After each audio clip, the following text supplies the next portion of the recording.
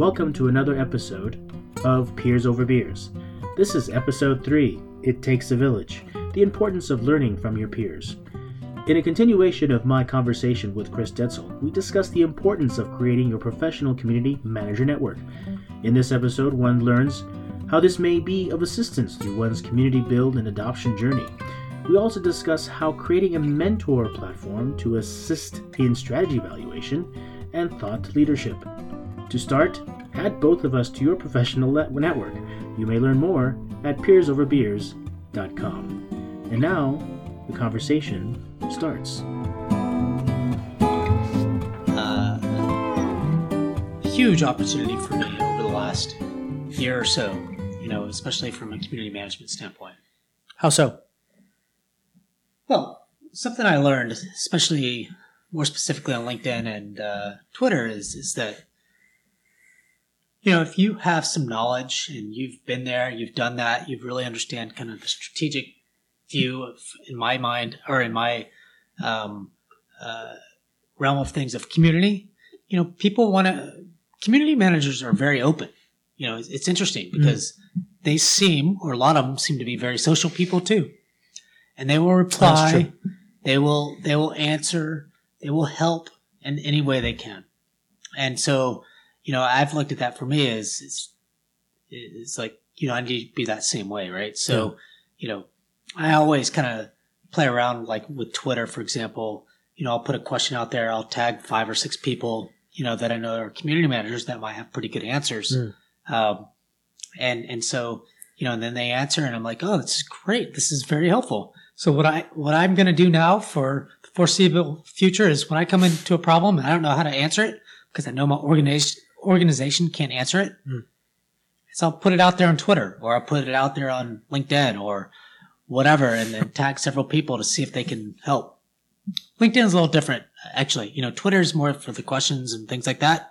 I think LinkedIn is more for, hey, I talked to Michael Sandoval today and we talked about A, B, C, and D. We really accomplished these things, and so people will kind of see that as, oh, okay, that's really cool, and then over time what happens is, even today, I got a message from somebody on Twitter. It says, Chris, we need to talk on Slack or we need to talk somewhere, on certain things, because I'm have these problems. Great. Let's get on the phone and talk. Yeah. To give some context, we just kind of slipped into conversations. I'm not sure I can hear you, by the way. Can you hear me? Nope. Can you hear me? Yeah, I can hear you. Oh, okay. I'm not hearing you through the headphones. Oh, that's a problem. So, sorry, we got off on the subject, but we were talking about how important, or this whole, and I agree, this whole idea that community managers, or at least in our profession, we're quite sharing of each other's information. We help each other. We do. And so you were saying that you were referencing I think it was a gentleman who was asking you a question on Twitter? Yeah, it was a woman. Lady. It was funny because she asked me, she goes, Chris, she sent me a direct message and, I've seemed to be getting more of those as of late and also on LinkedIn. But, hey, Chris, we need to talk, just about more specific community stuff, what you're doing, what you're thinking about and all that kind of stuff. So was it the same lady who wanted you to get on Slack? Is that correct? Yeah. Okay. It's the same one. She asked me to get this was today actually. And so, it's kind of interesting. So I'm starting to see, or find a thing on Twitter and I've been trying to figure it out on LinkedIn for a while. And I think I've figured that out more so than Twitter, but,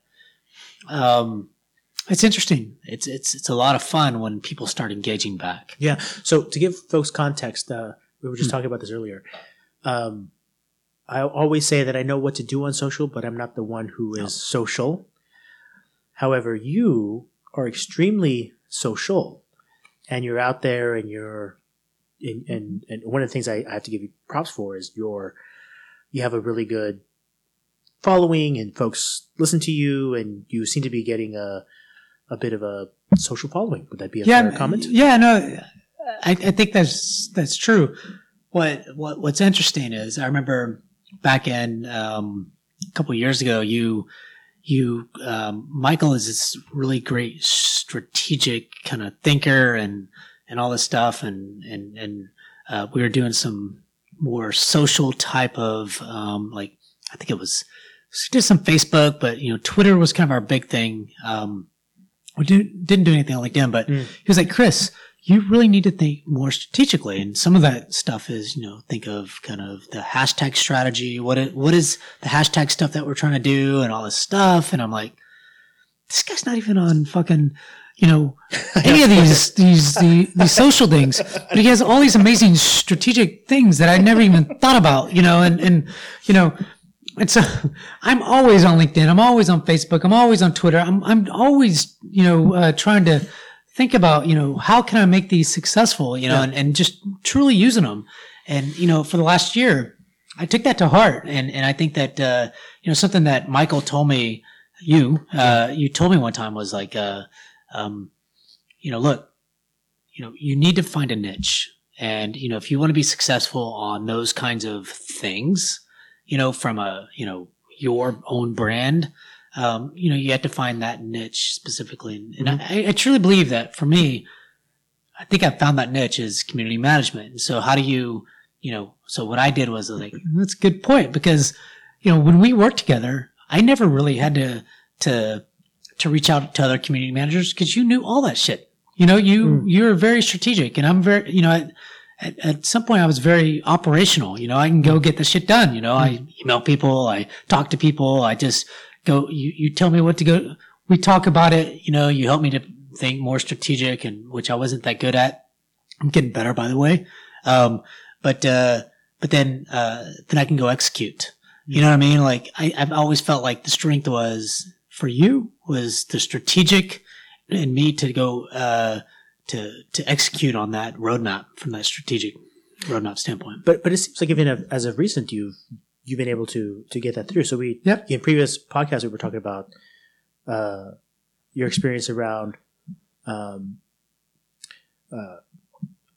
first of all, is how do you penetrate your personal story about how do you penetrate Imperva, or how do you get that through. Secondly, was around what was the purpose of your community. Yeah, that's right. So those things don't just come up as a result, right? And this is now getting around, and the reason this is a germane topic, and we were talking about it, was these things didn't come naturally, so you naturally asked a lot of questions. And Very good asked, so pardon me, the advantage that we had is that if you had a question, I just come to you. Yeah, come to me. So when you were now in doing this new opportunity, who did you go to, right? Yeah, and it led to a completely new adventure, right? That's right. You created something new and different. I had to, and I feel like I'm pretty resourceful, and so the cool thing about Rexel is there's two people that were highly influential in my growth. And that's a guy by the name of Devashish. He ran all of e-commerce VP or senior VP. I don't remember his title of e-commerce. You obviously know him well. And then, of course, you, and thinking more strategic. So I truly have to give credit to that because, for 3 years, that's all I learned, was, Chris, that's a tactic, not a strategic view. That's a tactic, from you. But then I've said that many times. Yeah, many times. So I obviously went into Imperva thinking as best I possibly could as strategic.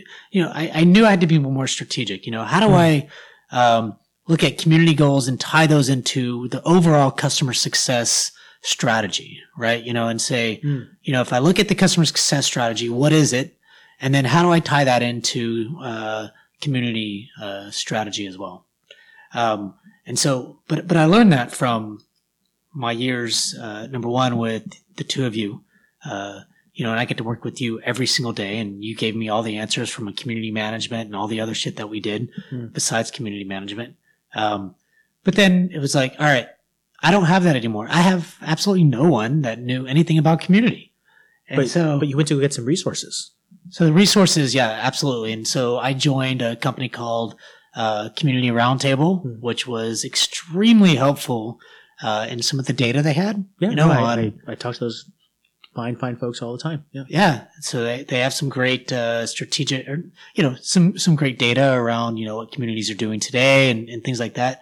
But more importantly for me, it was more of finding other people within the tech field that are community managers and that ran community practices.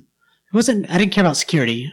I mean, I kind of do, but it was more of software, SaaS stuff. SaaS software. Who's done what and what have they done and all those things. It's interesting. We had a previous conversation around, because you said SaaS about, stuff in my head. Like when you start a community, it's almost as if you have to get an idea of what kind of company you're in, right? Because SaaS community or software SaaS community is a different type of community versus, say, a manufacturing community. Oh yeah, a company that started with a manufacturer, or a distributor type community is a different type of community, if you will. I almost think I almost had down this idea of bucketing. Yeah. Well, let's be clear. So I completely agree with you. I mean, it's a distributor or, an e-commerce community or, whatever those are, my focus today is specifically on SaaS and on premises. Kind of combining those in the beginning, and then I'll have many communities within that one. But yeah, I agree. I mean, there's a huge difference. So I know, you had asked a lot of questions on the community roundtable. Yeah. But then you started kind of creating your own presence on LinkedIn. Yep. Right. And I see it. Your any insights you receive, you push them out there. Yep. You tag individuals. Even content or data that you find very interesting, you'll even drop it in there and show folks. You said you were also getting very into Twitter. Yeah. Recently. What's your experience on Twitter? Yeah, it's funny. So I used to work at a company called Forrester Research. I think most people have heard of that company. Never heard of the company before. Of course. But I worked there for about 9 years, and I started my Twitter account there. And it's interesting because that's where I got a lot of my following there. But I always posted more things around blogs that are already posted. I don't want to say I didn't have expertise, but I didn't really understand what those expertise was, or were. And so I never really did anything about that. I just posted specific things. I never did anything. And so as of recent, I would say maybe the last 3 or 4 months specifically, I realized that I do have a talent, and I think you've mentioned this is, my talent is not just asking questions, but is just trying to get shit done. So you come up with a strategic vision, and then we look at the roadmap. And once I understand what that is and what that means, I go execute. My I guess talent is execution, in a way, and more from an operational standpoint. It's not to say that I don't understand strategic vision. I do, especially now because of some of the things that you guys taught me. But Twitter, in the last 3 or 4 months, I realized that if you find a niche, like for example, mine is community management, and I'm still playing around. So it's not that I've figured it out. I don't think I've really figured out Twitter. I even argue. Just don't really understand. But I always wonder what's the value of Twitter. Yeah, you have a good idea about things, right? Yeah, and so I think that it is, really responding to people that have questions that are in my niche, right? Or even if they're not in your niche, and if you respond to them, they will reply. But it's more of if you have that niche of, in my mind, or in my case, community management, asking questions and getting help from those people. And it's so funny because that's what community is all about, is asking questions, getting help. That's what peers want to do. We all, as peers, want to get help. Yeah, which is the concept of this question, right? Which was where do you go get help, right? Where did you go, right? And there are some general. There's some general. Put that in good. I love that. There are some general places out there, but it's almost about building your network internally, or within the community manager network. Yeah. And you will find that everyone is willing to share their experience. One of the reasons we're even chit-chatting right? You know, it's funny is you say that. So, like I said, I worked at Forrester Research for several years. And you know what my job was, Michael? Is connect people of like minds that are doing similar things to each other. That's what I did. So, for example, let's look at a title. So, a VP of Enterprise Architecture was building their practice, their enterprise architecture practice. Well, who else has built that out? Well, I had to know that information. And so I'd say, well, somebody that's doing it really well is Scotiabank's done it very well. Taco Bell is doing a really good job, and this other company's doing a good job. Let's get them all together. And so what I would do is have a call with these guys, and they would talk about building out their enterprise architecture practice. And so those people loved it. You know why they loved it? Because they're learning from their peers. And so it's just the same. We're building a community, an online community that is always there forever for Google to really kind of look, find. And for, anyways, that's probably another conversation. But the point is, people love that shit. Yep. I love that shit. Security professionals love it. When we look at our electricians, when we worked at Rexel, people wanted to connect to other people that are doing similar things. And we know that helps them. So that's kind of the value for the customer, right? Is peer-to-peer networking, getting answers quickly, et cetera. But what's the value for the organization? It's that, when you look at brand value, when you look at advocates, when you look at, people start really loving that brand. They look at, let's say, Imperva, they think, God, I'm getting the answers quickly. It's so awesome. They're there for me. They're helping me out. And you know what? That leads to case studies. That leads to advocates. That leads to them telling other people about you and all that other shit. It's so fucking amazing, dude. I mean, it is. It is awesome. No, it is. I even have some data that we've even talked about. This idea that some of the most, community is one of those activities in which if you get a customer to engage, become the most loyal, most buying customer, right? So if you can get them to do that stuff, if you can get them to get in, that's one barrier. But then to activate, that's a huge win for the company overall, right? So absolutely. I agree, 100%.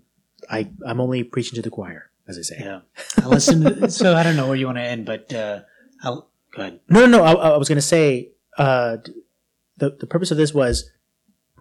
The purpose of this conversation was around building one's network, right? That you're not alone. Yeah. Right. You're not alone. Right.